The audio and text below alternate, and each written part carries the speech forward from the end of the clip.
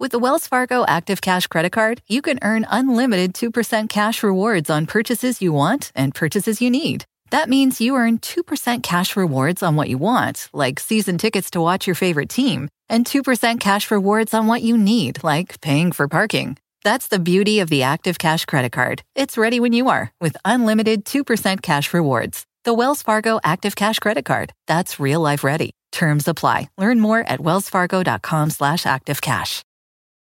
Hello, America. It's Ted from Consumer Cellular, the guy in the orange sweater, and this is your wake-up call. If you don't have Consumer Cellular yet, now is the perfect time to switch and save. For a limited time, new customers can get wireless service for as low as $15 a month for your first year. Yep, the same exact nationwide coverage as the leading carriers for $15 a month for an entire year. What are you waiting for? Call 1-888-FREEDOM or visit consumercellular.com and use code RADIO15. See consumercellular.com/firstyear15 for promotional details.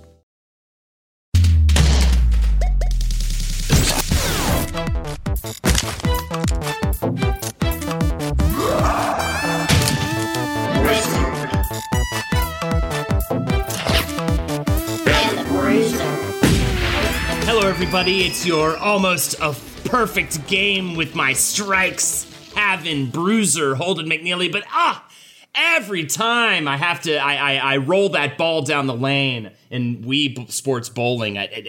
One of those balls hit the gutter. Dun dun dun na na na na na na na na na na. Hey, it's me, your fusion jazz, smooth, easy listening, unstoppable music track, Bruiser Jake. And ooh, it's the best-selling Nintendo game. Ooh, it's the best-selling single-platform game. Ooh, if you have a pulse and enjoy video games, you had no choice but to touch this video game. Absolutely. It's Wii Sports. And to tell the story of Wii Sports is also really to tell the story of the launch of the Wii, which is one of the most memorable console launches of all time for me personally. I just remember how this thing came out of the gate, swept the world in a time when like everybody turned their back on Nintendo in a huge way. It had, of course, the GameCube had some very strong games. Any Smash Melee player to this day will tell me I'm an idiot for saying that we turned our back on the GameCube, but I think a lot of people largely did in the gaming world and wanted more power. This was back when graphics were king, and it was all about how lifelike and real you could make things look. And Nintendo said, nah, dog, we want to make it so that your grandma wants to play with you. We want to make it so drunk Aunt Judy wants to fucking swing a baseball bat. That's the market we're going after. You know your grandpa Fortance, Grandpa Fortance, he fought in the wars. Weird name, yeah. He overcame his racism and now has 3 black friends. He's lived a hell of a life and he's getting on in years. These are the twilight of Grandpa Fortance. And you know what he wants to do? What? He wants to swing a little remote control and pretend he's golfing with a little bobblehead man. And Grandpa Fortance is a better gamer than you. I just love the Wii, and I love Wii Sports. And especially because it finally bridged the gap between gamers and non-gamers alike, and made a video. I think my mind was blown. One of the first times I ever played Wii Sports, I went to my buddy Cena's place. Shout outs to Fraudsters, by the way, on the Last Podcast Network. Hell of a podcast. I went to Cena's place. Cena was always kind of up on the new tech. Like, he had the iPhone before I feel like other people did. He got into virtual reality largely before a lot of other people did. And I remember going to his place for a party where we're all drinking. Everyone's in their 20s. I go to this party, and lo and behold, a bunch of people are joyously playing a video game in the middle of the room at this party, and no, the other people didn't think this was insanely alienating to do. In fact, everybody wanted to play. No matter whether they'd played games before or not, everybody was taking a turn, rolling that bowling ball down the lane, hitting that tennis racket, and just having a blast. And I thought, wow, I can't believe this is finally like not just a thing that I have to feel nerdy, no longer have to feel nerdy about loving video games, but it's something that like everybody wants to get down on for the first time, I feel like ever in my lifetime, you know? I owned a Wii for a very long time, up until like the 2010s. It was the only full-size video game console in my shitty Brooklyn apartment where I shared with 3 other adult men. And It was a social hub. It was a way to stream Netflix. It was, just chilling out, playing either Rhythm Heaven or Wii Sports or anything else. Like, it served its purpose, and it was this delightful, kind of almost less of a video game machine, but more of like a gadget, more of a home appliance than like anything else before it or since. And it kind of like, at the exact time, where Xbox 360, PS3, Uncharted versus Gears of War, people at each other's throats debating graphical power, pushing the limits, video game budgets getting higher and higher, the HD era in full display, and just off in this corner, completely separate, full blue ocean strategy is the Wii, in a way that completely sidestepped all of that drama, that it sidestepped the entire culture. And it was kind of this amazing thing.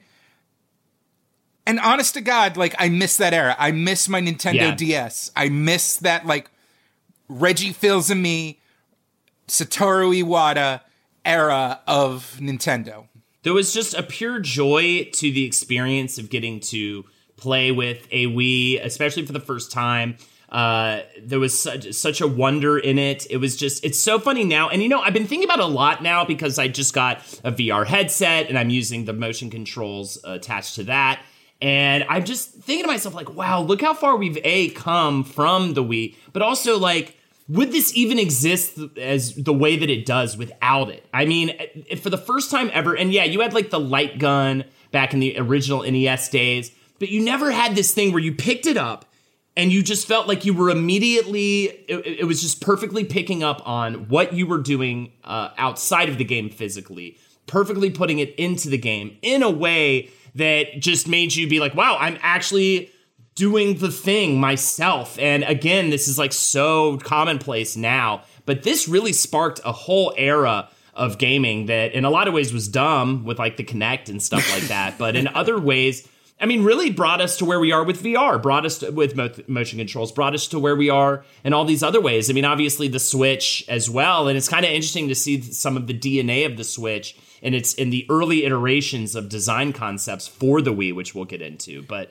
just such a cool move, especially in a time when I don't know about you, but I had a feeling Nintendo was going to go the way of Sega and stop making consoles altogether because of what PlayStation or what Microsoft and Sony were doing with the PlayStation and the Xbox. I mean, I guess we got to get into it, but the thing I want to say is, especially about Wii Sports, there's like this curve to the Wii Sports experience where for people like us, you kind of like picked it up out of the blue, you played it a little bit, you're like, wow, I swing my arm, and the tennis boy that I made that looks like me swings a little tennis ball. Like, this is amazing, this is fantastic. And what a fun gimmick. And then you play a little bit, you realize you don't have to do the full swing, you kind of lean back on the couch, you kind of just waggle your wrist, and you kind of feel like, oh wait, is this kind of shallow? Whatever, and then you kind of forget about it, the novelty wears off. But for a specific population, and we're a little bit older, for the generation where the Wii was like their first or second console, where they had nothing else to do on a rainy day but actually like sit there and master these sports, it became an obsession. It had a ton of depth. So much more depth than you think, and it all kind of like the way that the illusion fades and the real game begins is its own unique culture that like kind of, I feel like gives Wii Sports this way. Its popularity was so universal, but that deep core is like a select brotherhood that, due to the distribution of the Wii, is still tens of millions of people. And here's the other thing on top of that. I talked about going to a party with all like people in their 20s and everybody's drinking beers and enjoying the Wii. But also, how many families came together over the Wii that when board game night has become like an old, kind of rusty tradition. And yet this console came out and I think really brought all ages together as well. And, get-togethers of that nature also became a lot more entertaining for a lot of people who generally hate those kinds of gatherings because we're all playing these fucking fun games together. And just how cool that is that you could finally comfortably hand this thing, which is shaped like a remote control for a reason, because dad knows what a remote control looks like and feels like, and he's used to that in his hands. You just hand that over and be like, look, this is how you do the thing. And then watching these older people who, I mean, I've gone through it. I remember my dad came upstairs to try the video games exactly one time. He sat down, I handed him the controller, I put on Quackshot for the Sega Genesis. He played it for about 5 minutes and said, it essentially said something along the lines of, this sucks, and went back downstairs and never returned, because it's so alienating for the older generation to even play like a simple platformer like that, whereas you could hand him this Wii remote and immediately he's enjoying himself playing a sport that he played when he was a kid and all throughout his life. Everyone knows how fucking bowling works, right? And just how fun that is and how great that is. Also, a couple other memories is the craze over obtaining a Wii. I think more than any other console, it's kind of reminding me of like the PS5 a little bit right now, but like not even close to how crazy the fight to get a Wii was, how special it was if you knew somebody who had one for a certain window of time. Because the fight wasn't online. Like, a bunch of bots and a bunch of bidding is all happening on the digital war front. No, it was show up at the store and at dawn. Physically punch a mom. Punch a mother of 3 to secure your waggle physics. Shout outs to my buddy Tim Dean, who I have a very clear memory of him going to said store and waiting in line for forever and finally getting the last Wii U of the store, but his credit card wasn't going through and he had to call his bank. And while on the phone with his bank to sort out the credit card issue, someone swooped in and got it, and he was so mad. And I would be too. It was such a fight, and he was one of the first people I feel like who had one. It was such a holy thing if you were able to get a Wii during a certain window of time. And then, of course, also the memories of all those busted TVs. The first time ever you had this weird video game issue where people were swinging their arms with a controller in their hand and it flying out of their hand and destroying a television. The first thing you see when you start up Wii Sports is a big infographic with that little Wii waggle guy in full silhouette with this like zone of destruction around him with just deep implorations. Please use the strap. For the love of God, we don't want to get sued. You could kill a child. Please think of your family. Wear the strap. Especially because you brought this up, I think, in our study session, but this was also the advent of flat screen, easily crackable TVs. No longer did you have these like thick glass type televisions. You'd think the glass would be more destructive, but no, man. Those CRT monitors are under a vacuum. That glass is like an inch thick. A Trinitron could take a bullet. Your fucking, Philips LCD Flat Plus with the built-in speakers, man, made of fucking cardboard and whispers. They was just begging to get cracked. Do yourself a favor. There's plenty of them on YouTube. Look up compilations of people fucking up their TVs with a Wii remote. It is such a joy and a pleasure. We'll take you back in time. Jake, I am quite thrilled. I feel like you kind of had to talk me into this episode and doing this episode concept, and I'm absolutely delighted to have gotten to do this research this week because every element of it is fascinating. And every element of it, I think, tells the story of Nintendo as a company and tells the story of their philosophy and exactly how they roll. And I think that Nintendo as a company is absolutely fascinating. It's so funny, too, because they can be such dinosaurs when it comes to like digital rights, things like that. But they are so, at the same time, innovative and the ones that are trying to do the newest, coolest thing with hardware and software. And this is definitely the story of that. It's the Wii and the DS, respectively, were almost a return to form, whereas the N64 and the GameCube was them kind of getting lost in the sauce of trying to keep up with the latest tech and kind of court the Western audiences that was, just hungry for this innovative new technology, when everything from the NES to the Game & Watch was just taking all of these, like, consumer electronic parts and, like, just making them into games when people weren't using it that way. A Game & Watch is just a calculator where instead of doing math, the circuitry just lights up the little LCD panel to play a game. The NES was a microchip that was used in home computers that was like already on its way out that they just decided to make into a game system. And a controller that was incredibly simple in its design, just two major face buttons with the B and the A button, just that one D-pad. And again, that was to get dad playing along with the kids. And mom and whoever. With the DS and the Wii, they finally just realized that, like, we can't win. We're not going to make a profit, and we're not going to outcompete Microsoft, which has all this PC infrastructure, or Sony, which would, for the PS2 and the PS3, just invented gonzo new processor architectures for the fuck of it in ways that even its like dedicated first party developers wouldn't be able to properly program for. And so they were just like, oh, hey, you know, pocket PCs, PDAs, the burgeoning smartphone market has made all these finicky little sensors more affordable. We'll just buy those because they're not that expensive, and people will use it in ways that they, you know, for games. It's just taking for all of the Project Revolution, for all the big E3 hype quotes about how like we're changing how you play forever. It really was just like, oh, all these computer parts, all these electronic components are cheaper than they used to be. We're going to arrange them in a novel way. Yeah, and also I love the conversations where they're like, we can't just keep adding buttons to the controller. We've got to do something different. And then doing the opposite of that, subtracting it, paring it down to just these very simple concepts and designs was so much smarter than just like, and you think about that GameCube controller, just how out of hand the buttons got by that point. It's like, we can't just add it like a spinny thing to the back of it or something. We've got to fucking figure this out. And they did. And so here we go. Yeah, so we've got 2001, the Nintendo GameCube is released. Its competitors are the Sega Dreamcast, Sony's PlayStation 2, and Microsoft's Xbox. And there's just so many power players in the game. Nintendo really needs to pivot and figure out how they can look beyond pure power in consoles to draw in customers. Famous cave dweller Shigeru Miyamoto said, "How dare you?"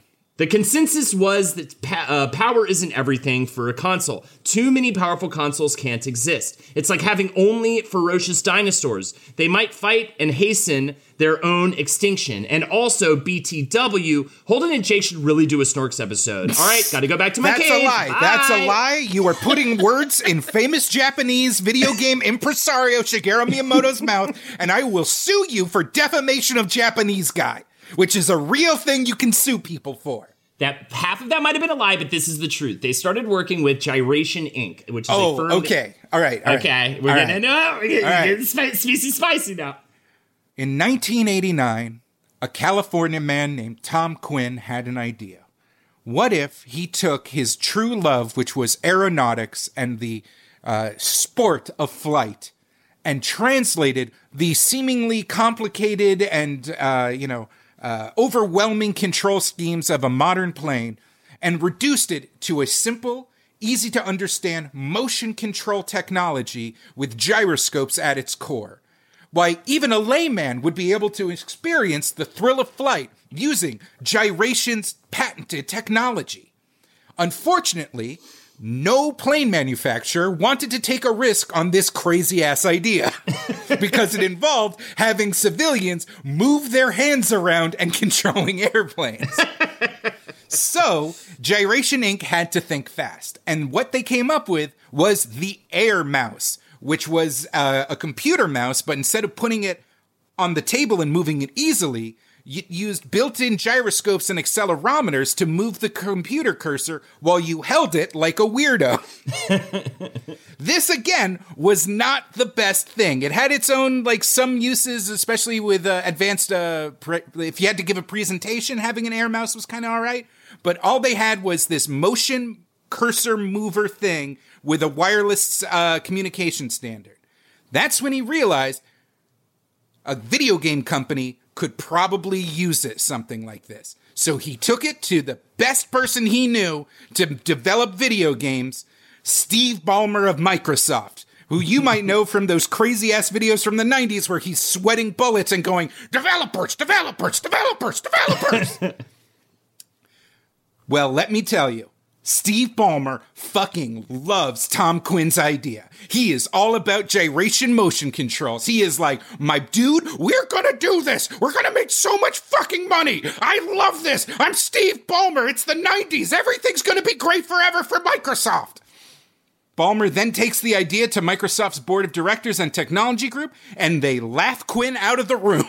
Yes, indeed. But not to be deterred, Tom Quinn, our hero of this story, says, all right, I'll take it to another big Japanese developer, one with a legendary history of delighting people with their innovative electronics, Sony. He walks right up to Ken Kutaragi, the grandfather of the PlayStation brand, and is like, let me tell you about my cool thing. You wiggle your thing, and then it shows up on the screen. The hand wiggles, the thing wiggles. This is the future. Ken Kutaragi is said to have fallen asleep halfway through his presentation. And then, at some point, he just interrupts him and says, listen, can you do this for 50 cents? To which Quinn said that was impossible, so Ken Kutaragi told him to get his fat California ass out of Japan. Undeterred again, Nintendo agreed to meet with Quinn. He gave a presentation for 20 minutes, and afterwards, the executives deliberated on his presentation. Nintendo offered to license the technology. And they loved the idea so much, they purchased a stake in Gyration Inc. This was in 2001. The Wii did not happen until 2006. Also, Gyration Inc.'s technology used gyroscopic motion detection, which is way more, it's way better at detecting like the pitch and the yaw and the kind of like, imagine the, how do I do this correctly? Less so than the linear motion of where the controller is being wiggled. It's way more accurate at detecting how the controller is being held. So, number one, first thing you gotta know is Nintendo did not end up using this technology in the initial version of the Wii. They used accelerometer-based positioning. But what Gyration Inc. did have was literally the 2 patents about motion controls. The actual official dibs on the idea of I move my hand while holding something and a thing on screen moves in the same direction. So they figured might as well lock this down just in case. And that's the last we'll hear of Gyration, except also in their failed version of the Wiimote, which looks hilariously bad.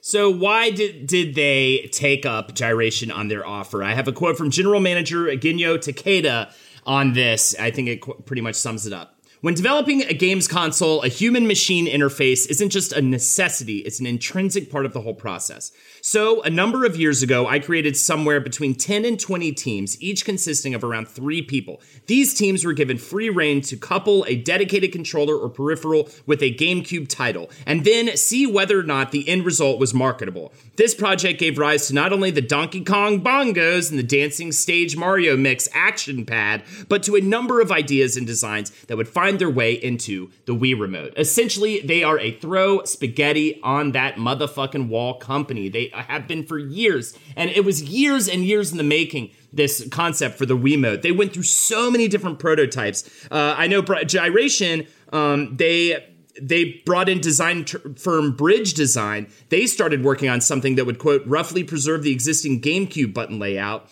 They tried out different designs, quote, through sketches, models, and interviewing various hardcore gamers. Oh, are you talking about the Gyropod? Are you talking about Bridge Design's Gyropod, which kind of looked like a DualShock controller, except you could rip off one of the ends, the grips, and use that as kind of a loose Wiimote? Which one had, what was the old school game console that had like the 2-part controller that you could connect and remove? Do you know what I'm talking about? It was like some obscure ass one. So like this wasn't necessarily a new concept, the idea of like a controller not just being this basic controller thing, but they had been exploring these options for a long time, including something that would end up looking a lot like the Wii U and the Switch later on. They essentially just brought in a phone and was just like, can we just do this? but with the video games? Can we just do the phone thing that's so popular right now? Because iPhone was like just becoming a thing.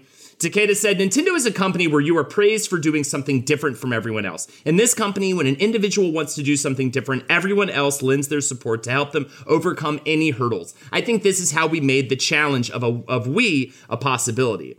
They were also really trying to figure out stuff that took inspiration, like I said, from mobile phones and controllers. They actually even brought in automotive navigation systems back when that was a big deal and tried to figure out how do we do this, but again, in a controller. And obviously you have the touchpad for the DS going on as well. So you had all this stuff formulating slowly in the background. So it's just very interesting to me that even at this point, what would later become the Switch was also being... Hello, America. It's Ted from Consumer Cellular, the guy in the orange sweater, and this is your wake-up call. If you don't have Consumer Cellular yet, now is the perfect time to switch and save. For a limited time, new customers can get wireless service for as low as $15 a month for your first year. Yep, the same exact nationwide coverage as the leading carriers for $15 a month for an entire year. What are you waiting for? Call 1-888-FREEDOM or visit ConsumerCellular.com and use code Radio15. See ConsumerCellular.com/firstyear15 for promotional details.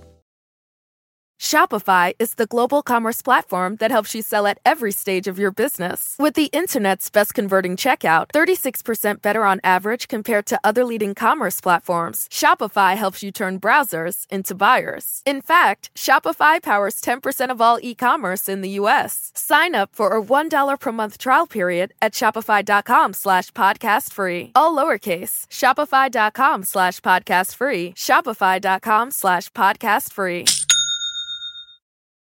Developed. One of the things that enabled this was the predominance of microelectronic mechanical systems, known in the industry as MEMS.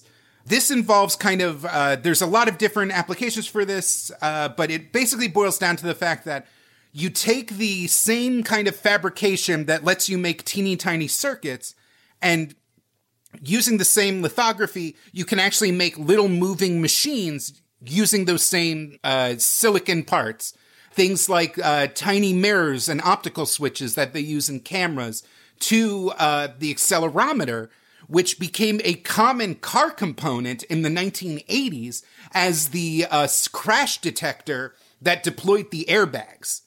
So these new chips were available, and it was Nintendo that now that they had the official go ahead and patent to use motion controls for games, all of a sudden realized they could integrate these kind of things into their controllers. And largely this started with Akio Ikeda. I'm so good at pronunciations, don't you love it? He was a hardware developer for Nintendo who developed in the past a mobile game called Pocket Pikachu, which uses a pedometer, and Kirby Tilt and Tumble, which was a Game Boy Color game that uses an accelerometer, and went on to create the design for the accelerometer electronics used in the Wii controller. Ikeda said, when playing a game, the nearest thing to the player is the controller. The controller should therefore be regarded as an extension of the player rather than as part of the console, which I think is such a banger comment and totally rewrote my thinking when it comes to approach to game design, approach to console design. I just think that's such a cool way to think of it. And Ikeda also had the two keywords simple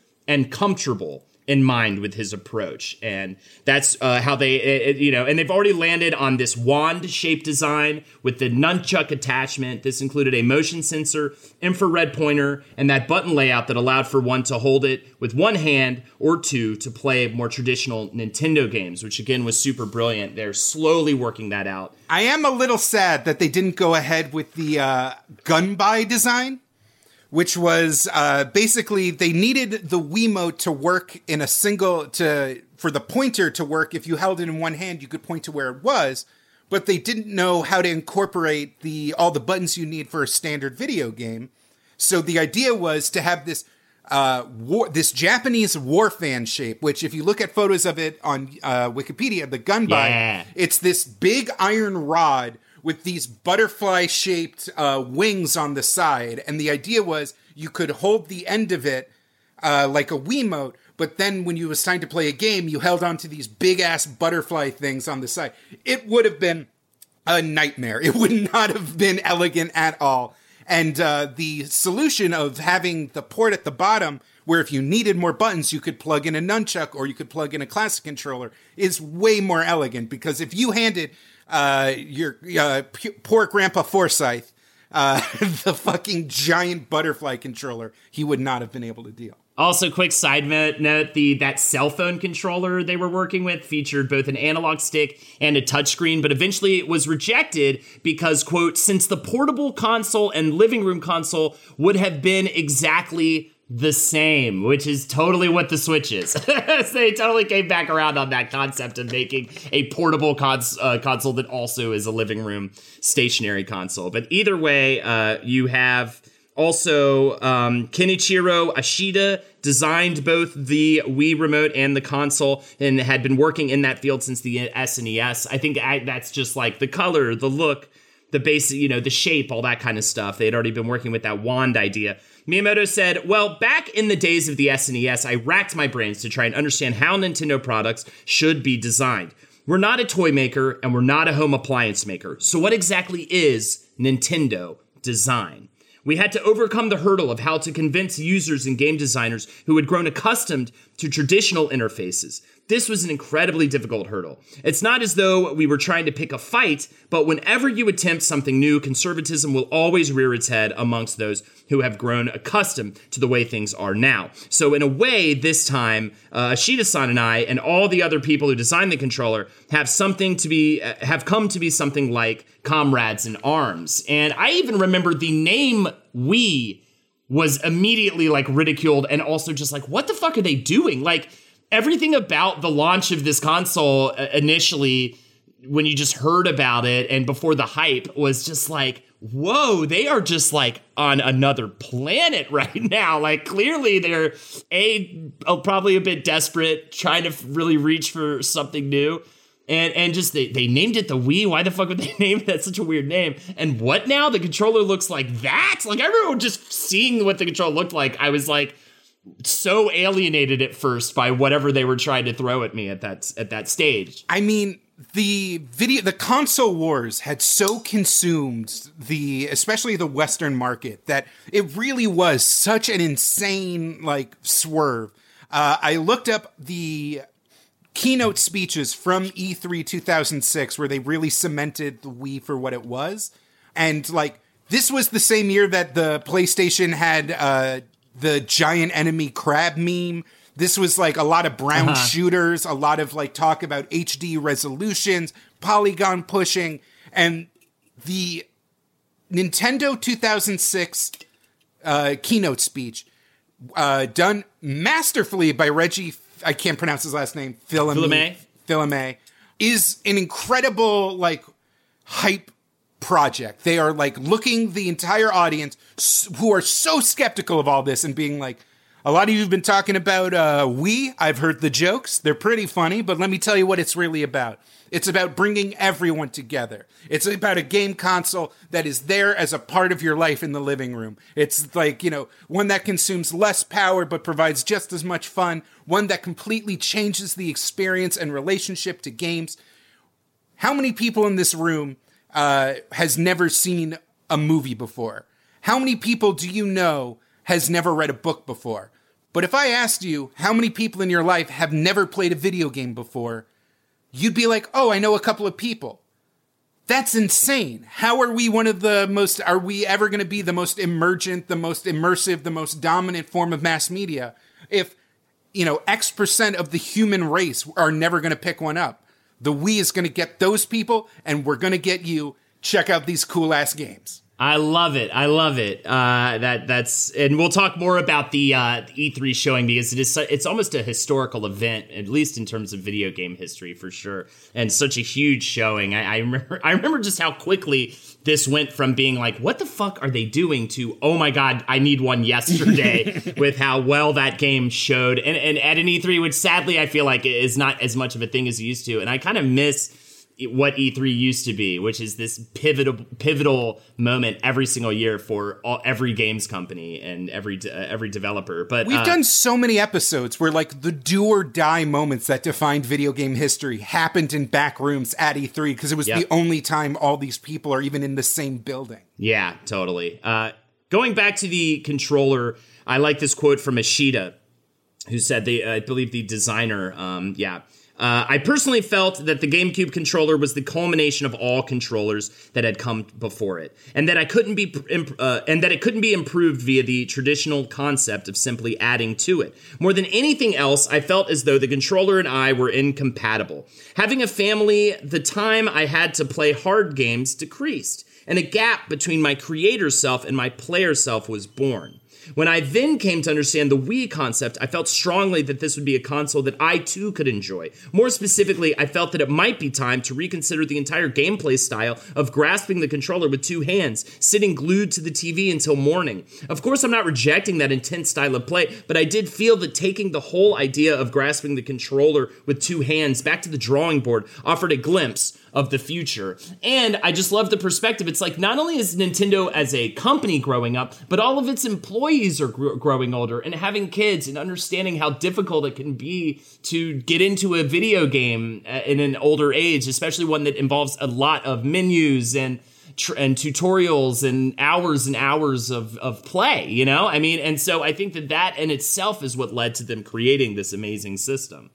Can we talk about the sensor bar, Jake? Can we talk at length about a sensor bar at this point in the episode, please? All right, assholes, buckle in and choke yourself out, you dumb motherfuckers. What? You want to know what the fuck's going down? We're going to talk about the sensor bar. So choke yourself out? Choke yourself out. Why would you do that?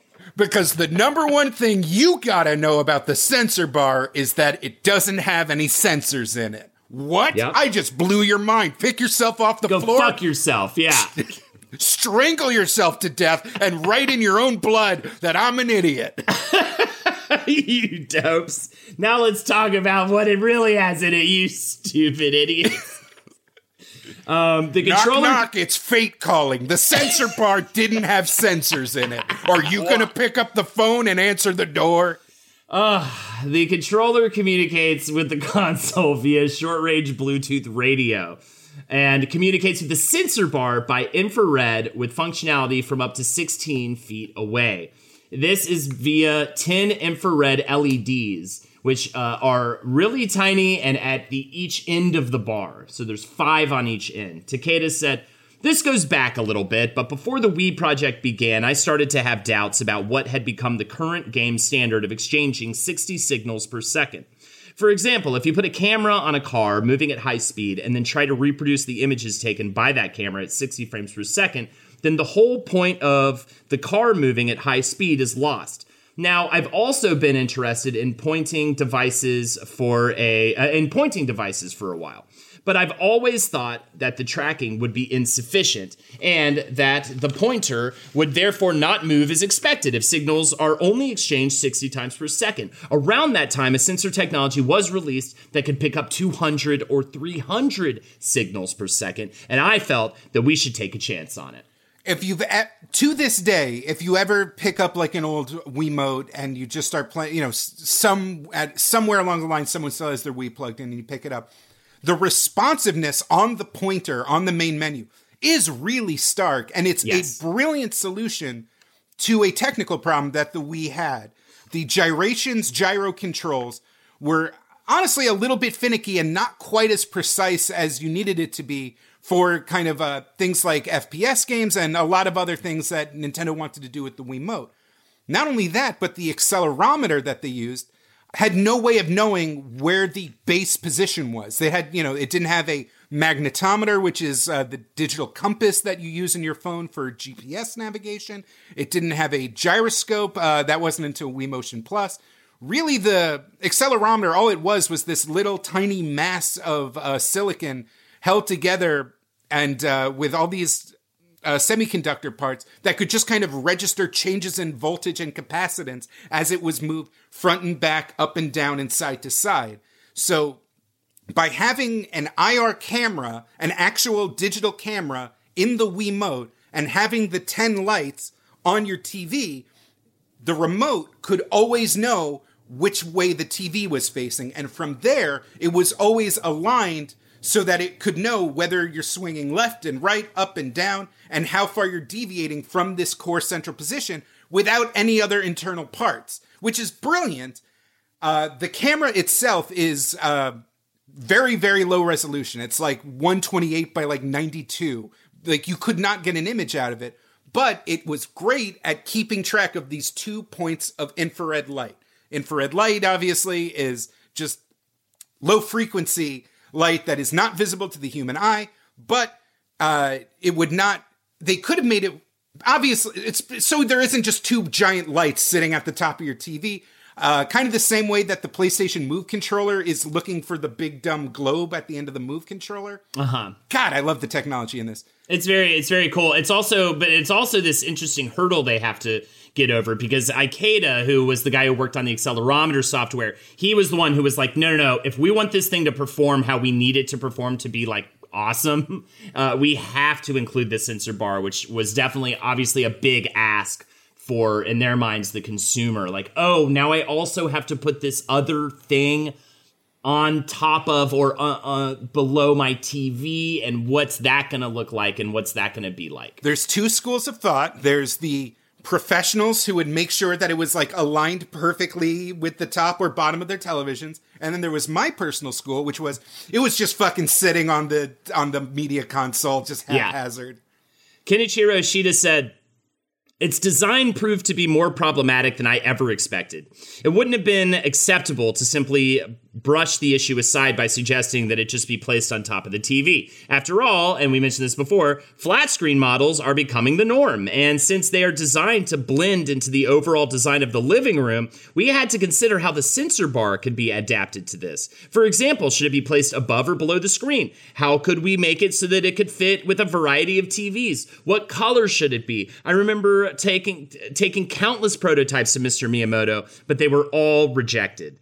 They approached design with the consumer that is anal about hiding, with the consumer in mind that is anal about hiding their AV equipment on the TV stand. And honestly, they nailed it. I mean, that is such a subtle little addition to your entertainment situation, and it's quite easy to set up as well. It really is just very quick to plug and play that thing. A fun fact, though, is really what the Wii is looking for is just 2 points of infrared light a set distance apart from each other so that it can keep track of that, and all the other visual information kind of gets filtered out.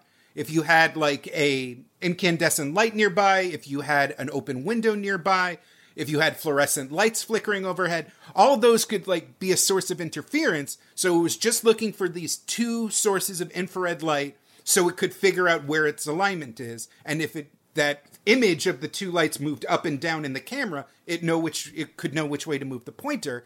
But you could, in theory, not have a sensor bar and just have 2 light bulbs or even 2 lit candles where the sensor bar should be. And the Wiimote was smart enough to not smart enough. It was dumb enough to just be like, okay, there's the homing point. So the sensor bar, which again, no sensors, was just a source of light for the camera to track.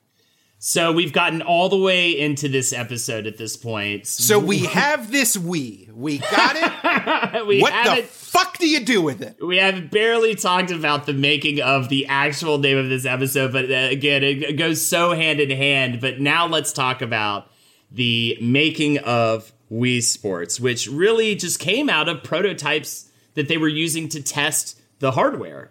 The producer on the project was Katsuya Iguchi. Hell yeah, he's back again, Mr. Animal Crossing. Yep. He thought he was a shy weirdo who had trouble making friends, so he made up a bunch of animal friends to keep him company with his GameCube, or N64 disk drive, if I think we're being technically correct.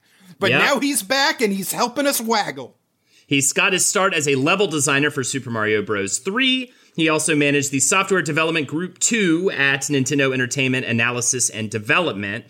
Then there's Kaizo Ota, who directed Tennis, Yoshikazu Yamashita, who directed Baseball and Boxing, and lastly, Takayuki Shimamura, who directed Golf and Bowling. In order to test the Wii Remote, they created prototype software, as I mentioned just now, that included a baseball game and a tennis game, which Yamashita and Ota created respectively.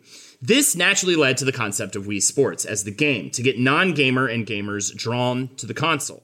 At Nintendo, as soon as a new hardware device is created, there are software developers that swoop in and create something to test it out with, and that's how this came about. Yamashita saw a lack of baseball software in the prototype stuff floating around, so just was like, hey, all right, they've got golf, bowling, let me do a baseball thing. And of course, also baseball huge in Japan. So he was like, and it's like, oh, no brainer, it's a wand-shaped controller. So he jumps on creating that. Golf was a mini game in a different game, which was just a putting game. But because Yamashita and Oda were having success with their sports projects, which was leading to a sports pack of games, this allowed Shimura to develop it further into a full-fledged golf game. From this point, Miyamoto stepped in and essentially coupled these sports games together and separated them from other prototypes. Those other prototypes would go on to be Wii Play games. Which Wii Play has like a little Pong game, a little shooting gallery game, and like a bunch of other little fun little brain puzzles, pool. But Wii Sports, what really differentiates a Wii Sports and a Wii Play thing is Wii Play kind of focuses more on the pointer mechanics where you have to like aim and pick things out. Wii Sports, all about swinging. Oh, are we swinging side to side? That's a tennis game. Are we swinging in a semicircle or up and down? That's a baseball. Are we swinging at a downward thing? That's a golf. And are we fighting for our lives with gyroscopic boxing controls? That's a boxing.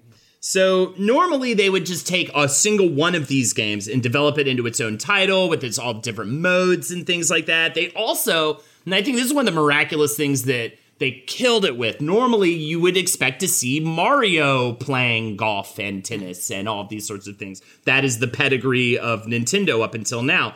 But one major difference here was time. They needed to get the game out with the release of the console, and they needed a solid way to demonstrate the different ways a Wii remote could be used. They needed something with different game styles that was simple. So Iwata said, not every game has to be like an encyclopedia. There's nothing wrong with magazines or comics. If the idea is good enough, it's okay to keep it simple. And so they just said, let's put these together. I'll get more into how they came up with the Miis right now.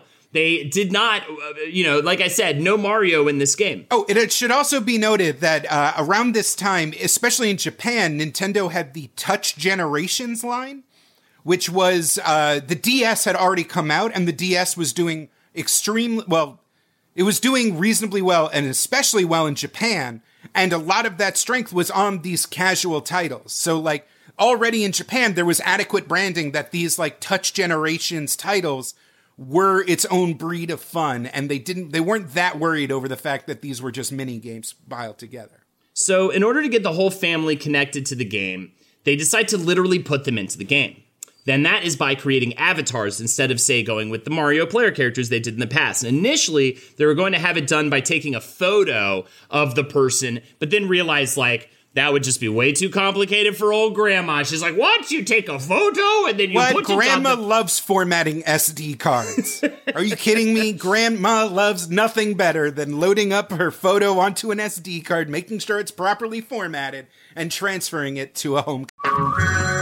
Hey everyone, it's Ted from Consumer Cellular, the guy in the orange sweater, and this is your wake-up call. If you're paying too much for wireless service, you don't have to keep having that nightmare. Consumer Cellular has the same fast, reliable coverage as the leading carriers for up to half the cost. So why keep spending more than you have to? Seriously, wake up and call 1-888-FREEDOM or visit consumercellular.com. Savings based on cost of Consumer Cellular single line 1, 5, and 10 gig data plans with unlimited talk and text compared to lowest cost single line postpaid unlimited talk, text, and data plans offered by T-Mobile and Verizon January 2024. Your business was humming, but now you're falling behind. Your teams are buried in manual work, tasks are taking forever to complete, and getting one source of truth is like pulling teeth. If this is you, then you should know these three numbers: 37,000. That's the number of businesses that have upgraded to NetSuite by Oracle. NetSuite is the #1 cloud financial system, streamlining accounting, financial management, inventory, HR, and more. 25. NetSuite turns 25 this year. That's 25 years of helping businesses do more with less, close their books in days, not weeks, and drive down costs. 1.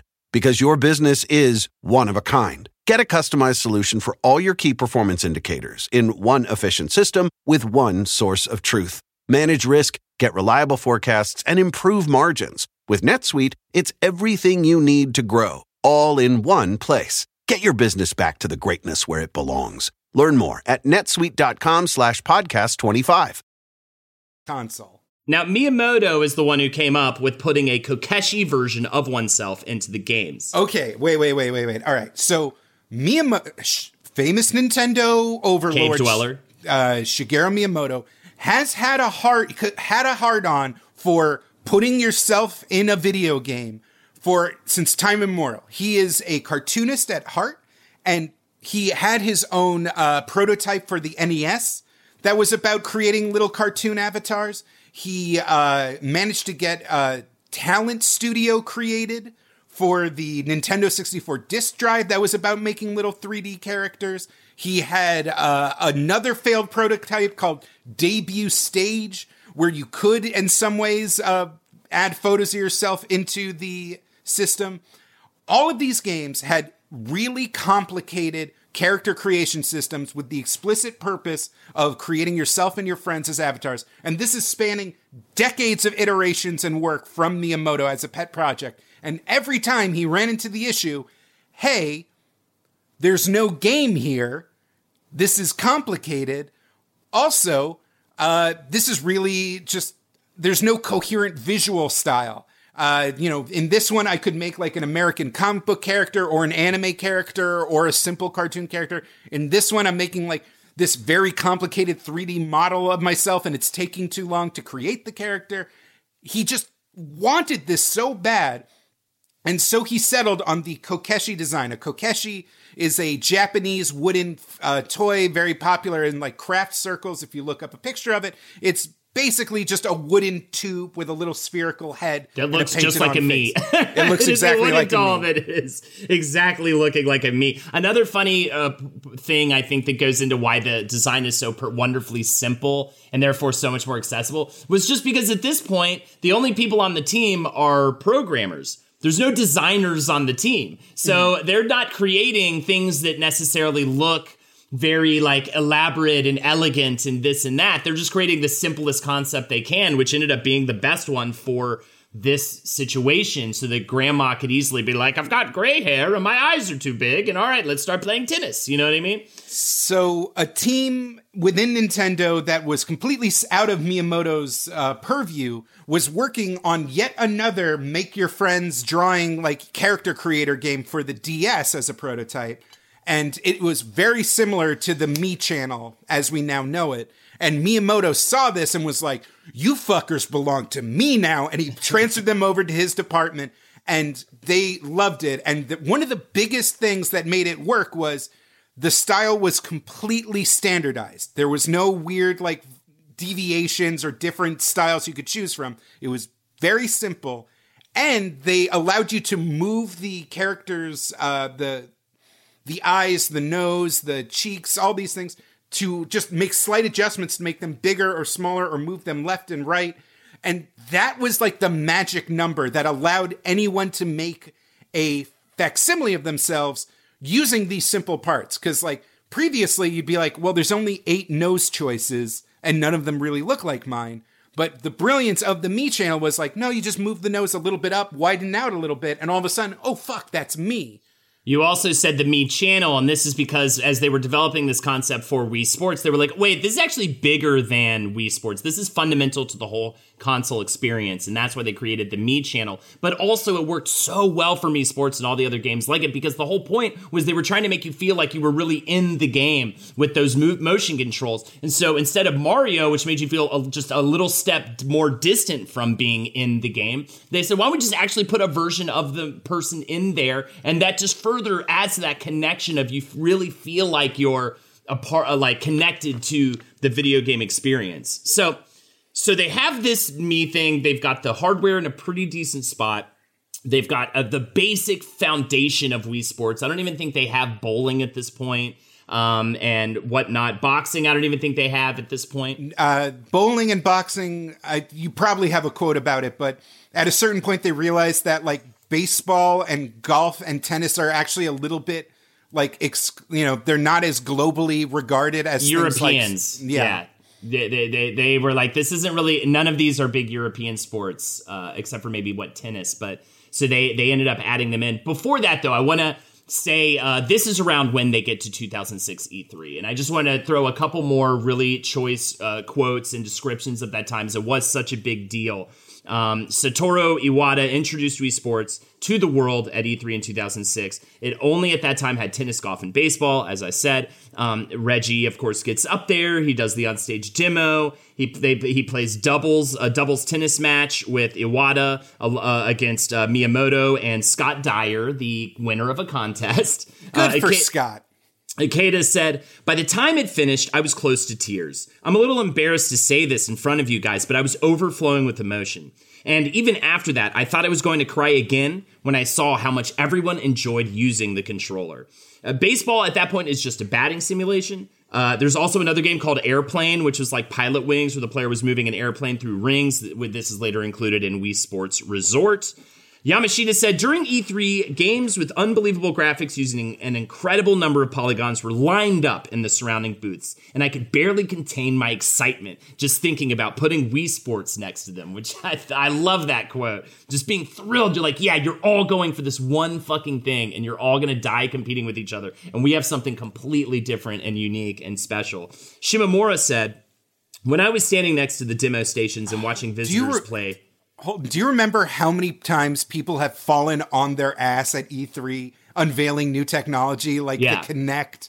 Like even the Wii U at a certain point got like Wii Music, dear God. Wii Music, that's a good one to look up. But they pulled it off. Jesus. Completely nailed it so hard. Shimomura said, when I was standing next to the demo stations and watching visitors play Wii Sports Baseball, they were giving each other advice, such as keep your elbows down when you swing. Of course, this itself has nothing to do with the game, but since it's easier to swing naturally and get the timing right if you have good form, I think it actually makes it easier to hit the ball in the game. Seeing this kind of interaction, I was able to imagine parents and their children having the same conversation. And they also noted that those who played the sports before were naturally better than those who weren't, which led to a situation where a father who played tennis could beat his son in the game who was an avid gamer for the first time ever. Like, avid gamers were getting their asses handed to them by people who never played video games because of this. Shimomura also had this to say. I love this quote. There was an American who had probably spent the whole day walking around E3, and after playing Wii Sports Baseball, suddenly turned to me and said excitedly, I've seen a lot of games with realistic graphics, but this is the most realistic thing at E3 this year. This is actually real. And I wasn't even wearing a uniform or displaying an exhibitor's pass. I was just there as a normal visitor. And then this is my last quote from Ashita. I spent all of E3 at Nintendo's exhibition corner, and I've never witnessed at previous E3s anything like the excitement I saw there at the Nintendo booth. So the magical thing about Wii Sports is the fact that, yes, on a basic beginner level in a multiplayer game, you can just swing the remote and the tennis thing will connect 9 times out of 10 as long as you have your timing down. And it's a timing that you already know if you've played tennis before, or, the timing to hit the ball in baseball is relatively similar to the kind of timing you have to develop when you play Little League. So these old skills, these kind of unconscious muscle memory skills are brought back, and so it's very intuitive. But to master it actually requires practice, actually requires a level of skill. The Wii remote, using the accelerometer, it always knows which way is down because gravity is always pulling on at least one side of the remote, and which side is always experiencing that 1G of force. The remote knows it's down, so you can tilt it and put a little topspin on your tennis ball. You can, slice your golf swing, and you actually have to discipline yourself to play it right. And that escalating difficulty gives it an insane amount of depth. If it was as easy as just wiggle-waggling, you wouldn't be able to get a strike every time in Wii Bowling. You wouldn't get gutter balls. But the fact is that there is so much complexity in its simplicity, way more so than a seemingly innocuous minigame. I have a great quote from Oda on this. You could probably say it's impossible to hit the same shot twice, as the data picked up by the Wii concerning how you moved your wrist and the angle you turned to the controller is all analog. If you hit the ball 100 times, that action is going to be reflected on the screen in 100 different ways. And this is from Shimamura on bowling. I think the easiest way to get you to grasp the depth of this game is by telling you one single fact. In all of the endless testing which Nintendo has done on this game, no one has ever achieved a perfect score in bowling. Which is, and it's so true, and I always wanted to obtain a perfect score in bowling, and I tried so hard to do so. Then you also add in all those fucking mini games and all that training, all those training games, like the 100-pin game in bowling, and that adds a whole nother layer of just shit to do for hours on end. So this gets me to the story of Matt the Me. Around 2018, I started seeing all these memes show up. I was still working at Dorkly, so it was my job to keep my pulse on the fingers on the pulse of the memosphere, and all of these things started showing up with this character named Matt, who is a bald black man with low-set, heavy eyebrows and a goatee, and a kind of like, I don't know how else to call it besides an ooh face smile. That kind of like W-shaped smile. And people were talking about him like he was the video game equivalent of Chuck Norris. There was things like, right before you die, in order to get to heaven, you have to fight this guy, and it's a picture of Matt the Me. And I was trying to figure out why this was such a big deal until I realized, by Googling it, that Matt is the quote-unquote final boss of Mii Boxing. And boxing was a later stage addition to the system. It requires the nunchuck. Yeah, just they needed something that used the nunchuck to show off that element. The nunchuck has its own separate gyroscope in it, so it knows which way it's being leaned. It knows when it's being thrust forward. And so, more so than I think any other game, because the confrontational nature of boxing, you can lose. And, you have to make sure you're leaning the right way to dodge punches. You have to make sure you're holding it up or down to, guard your body or your face. You have to, do combos. It's actually a very involved process to play this game. You kind of have to be keyed in, especially hard. And so as you play single player, the game gets harder and harder and harder until, just like fighting Mike Tyson in Punch-Out for the first time, where you're just immediately KO'd, Matt shows up as the champion with silver glistening boxing gloves. And he has kicked more asses than any other figure in Gen Z gaming. This is the Dark Souls of Wii Sports, is Matt the Me. And not only that, the closest thing this game has to a plot can be found with Matt, because he's the guy training you in the training minigames where you learn how to dodge and do combos and aim your punches right. And people have gone in to the game code and looked up the textures of the background file, of the background objects during the training session. And there's photos of Matt as the champion, photos of him training with other Miis that you fought earlier in the game. There's an entire, there's very little lore in Wii Sports, but it's all tied into Matt. And so I just want to say, to anybody out there who has beaten Matt in Wii Sports Boxing, you are a champion, you are powerful, and please don't kill me with your mind, because you're probably omnipotent. My favorite piece of trivia about Wii Sports is that for the golf game, they actually took their favorite 9 holes from the original NES golf game and put them into Wii Sports Golf for the course. And I think that's super cool.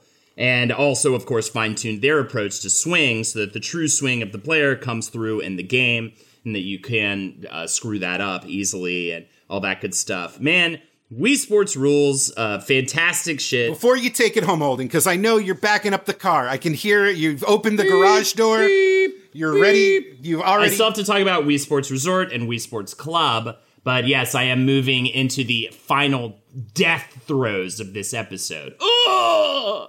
As of this recording, Wii Sports is officially ranked on Wikipedia as officially on Wikipedia. I love that I just tried to save my ass with that. As the number 4 highest selling game in video game history, at 82,900,000 copies, beaten by Tetris, Grand Theft Auto 5, and Minecraft. Minecraft having hit the 200 million mark. But it should be noted, Wii Sports is the only single platform title. And I know a lot of people are going to be like, well, that doesn't count. It's because it was a pack-in game. It was a pack-in game in North America and Europe. In Japan, it was its own standalone title.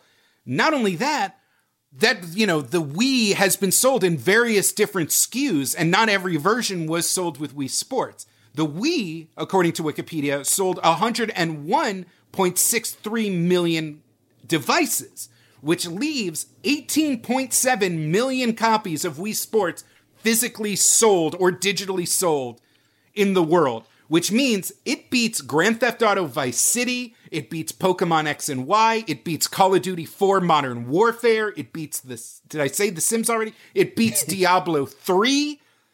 So it still stands tall as one of the best-selling games of all time, with or without the pack-in thing. And again, Minecraft is available on literally anything with a CPU on it. Tetris can be played on a graphing calculator. Grand Theft Auto 5 has been the best-selling game across 3 different generations of video games at this point. So the fact that Wii Sports stands alone is impressive, and you'd best respect it. Yeah, respect, motherfuckers, or I'm gonna slice it. Why are we so violent on this episode? It makes no sense. Because it's Wii Sports, and we still have a chip on our shoulder on it being a baby console. Yeah. You all told these somebody years later. I'm threatening people I'm gonna cut them up and stuff. You're saying choke yourself out. I don't know what's going on today. But grab your left wrist, wrap it around your neck, pull from the opposite elbow, and just don't stop till you're on the floor. I'm in an awesome mood today. I have no idea why I want everybody to harm themselves. But I do. Either way, in 2009, Nintendo released Wii Sports Resort, which included swordplay, wakeboarding, frisbee, archery, basketball, table tennis, power cruising, canoeing, cycling, and air sports, along with golf and bowling. And also was one of the first titles to require the Wii Motion Plus accessory, which came with the game and allowed for more complex motion in the Wii remote. And then there's, of course, Wii Sports Club, which is just an HD remake of OG Wii Sports that was released on the Wii U, but should be mentioned. Yeah, and then I have some banger final quotes. Jake, do you have anything you want to say before I bang out these banging quotes with my bang gun? I just want to shout out Kazumi Totaka, the composer on Wii Sports, as well as the Me channel, as well as a lot of kind of incidental music. Yeah, please talk about the music. It's so important. He's famous, obviously, for being the inspiration for KK Slider in Animal Crossing. But the reason why the Wii Shop channel, the Me channel music, and the Wii Sports theme are now iconic memes is because of Totaka's unique combination of fusion jazz, easy listening, and synth sounds that is completely singular to the point where I want to say, okay, Mary, if you can, I don't know how, if you can play just a little bit of Gabriel Gundacker's fake Wii Sports song for croquet or volleyball, it has become its own meme genre of music. Wii Sports is its own musical soundscape at this point. You know, people always ask me, hey Gabe, if there was a Wii Croquet included in Wii Sports, what would the soundtrack sound like?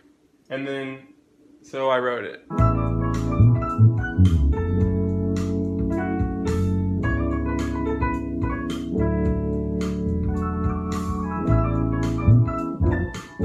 So here is a quote from Ota, and then I also have a quote from Iwata to wrap this stuff up. I think perfectly brings it all together, sums it all up.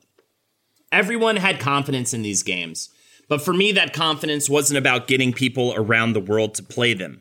For me, it meant that I felt sure I could get my family to play these games. Even my wife, who never plays games, or my daughter, who is still in preschool and doesn't have good hand-eye coordination yet, or perhaps even my wife's friends and their husbands. You know, before you have a family of your own, you end up spending most of your time with people who have similar interests as yourself, and this tends to limit the group of people you make games for.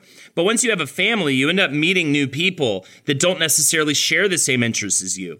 Before I had a family, I was always thinking of people similar to myself when I made games. But now I have a strong urge to make games that will also be liked by these new people around me, people that don't normally play games. In fact, the name Wii comes from just the concept of we play games together. And the two eyes represent two people standing next to each other, something I never knew. Those two eyes actually also look a hell of a lot like me's. They do. As well.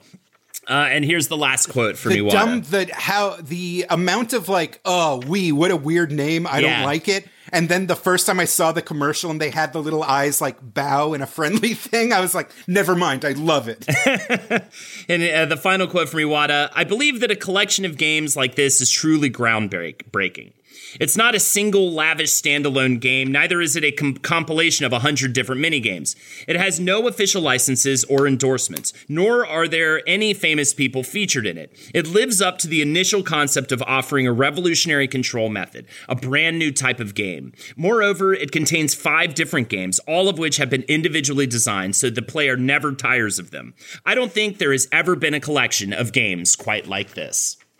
And I agree. I don't think so either. And I miss those times, especially at a time when we're all so separate from each other. The idea of all coming together to play Wii Sports is, I get wispy for it, Absolutely. So hopefully we can all play some Wii Sports at some point in the future. What am I talking about? Everybody's Wii is boxed up in the attic somewhere, but you know what I mean. Holden, you have a Wii U and you actively choose not to play it. I do. I super do. Either way, thank you so much for joining us for this episode, and we greatly appreciate your support. A lot of love coming in from those Spotify year-end Wrapped things, which has been pretty amazing to see all the people who it's one of their top podcasts they listened to this year. Thank you so much for everything you do. If you'd like to support us more, by everything you do, I mean by listening. Thank you so much for listening to our podcast and everything else you do, I guess, unless what you do is bad and hurtful to other people. Honestly, just like how the Wii appealed to people that you wouldn't think would appreciate a video game, so too did this episode of our podcast probably appeal to people who wouldn't normally listen to a Geek History podcast. So maybe edit out all the parts where we demanded that you hurt yourself and share this episode with someone you love.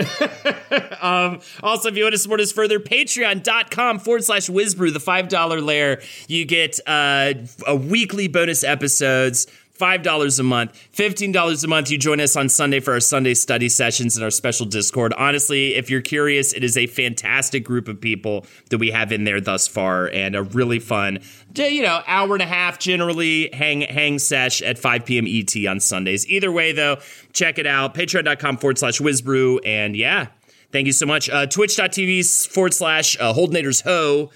If you want to check me out on Twitch, I stream Monday, Tuesday, and Friday nights. You may want to check out our Among Us nights. We're having huge turnouts for that. Jake, I got to get you in on one of those, by the way. I would love to have you. I watched the one this week. It was fascinating. I'm in.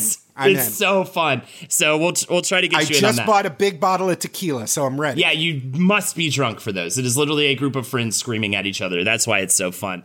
And hey, Jake! Follow me on Twitter @BestJakeYoung to see jokes and pictures of birds. I post a lot of pictures of birds nowadays. They're really great birds. You got to check it out. We got blue jays, cardinals, tufted titmice, white-throated sparrows. A homeless man dressed as a bird, which I thought was a weird move. It seems that way, but the unique markings of the common house finch actually makes it look like a homeless man. And yeah, you really got to check out that Patreon, folks. It's so much bonus content. So many episodes. Just, you'll never get bored. And always remember, brush your teeth, but also keep on whizzing. And never stop bruising. Mary, can you take us home with a little bit of Wii Tennis by Splash Daddy? Playing tennis on the Wii. Watch me fucking get it. You will see, you will see. Playing tennis on the Wii. Pull up and Corolla, purple drink, but it's soda. Suck it up, just let this shit be a pagoda. Bitch, I sense your fakeness like I'm motherfucking Yoda. Like I'm Yoda, like I'm Yoda. Pull up in Corolla, purple drink, but it's soda. Stack it up, just like this shit be pagoda. Bitch, I sense your fakeness like I'm motherfucking Yoda. Like I'm Yoda, like I'm Yoda. I can't fuck with you cause you don't fuck with me,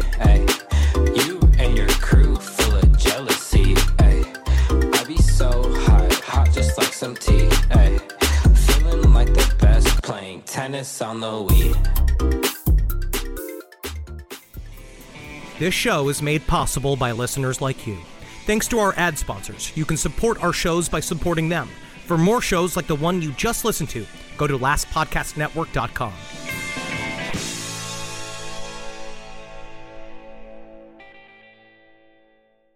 Your business was humming, but now you're falling behind. Your teams are buried in manual work, tasks are taking forever to complete, and getting one source of truth is like pulling teeth.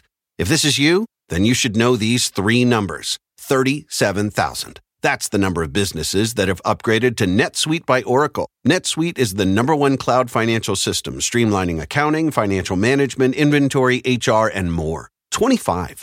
NetSuite turns 25 this year. That's 25 years of helping businesses do more with less, close their books in days, not weeks, and drive down costs. One. Because your business is one of a kind. Get a customized solution for all your key performance indicators in one efficient system with one source of truth. Manage risk, get reliable forecasts, and improve margins. With NetSuite, it's everything you need to grow, all in one place. Get your business back to the greatness where it belongs. Learn more at netsuite.com/podcast25. Shopify is the global commerce platform that helps you sell at every stage of your business. With the internet's best converting checkout, 36% better on average compared to other leading commerce platforms, Shopify helps you turn browsers into buyers. In fact, Shopify powers 10% of all e-commerce in the U.S. Sign up for a $1 per month trial period at shopify.com/podcast-free. All lowercase, shopify.com/podcast-free, shopify.com/podcast-free.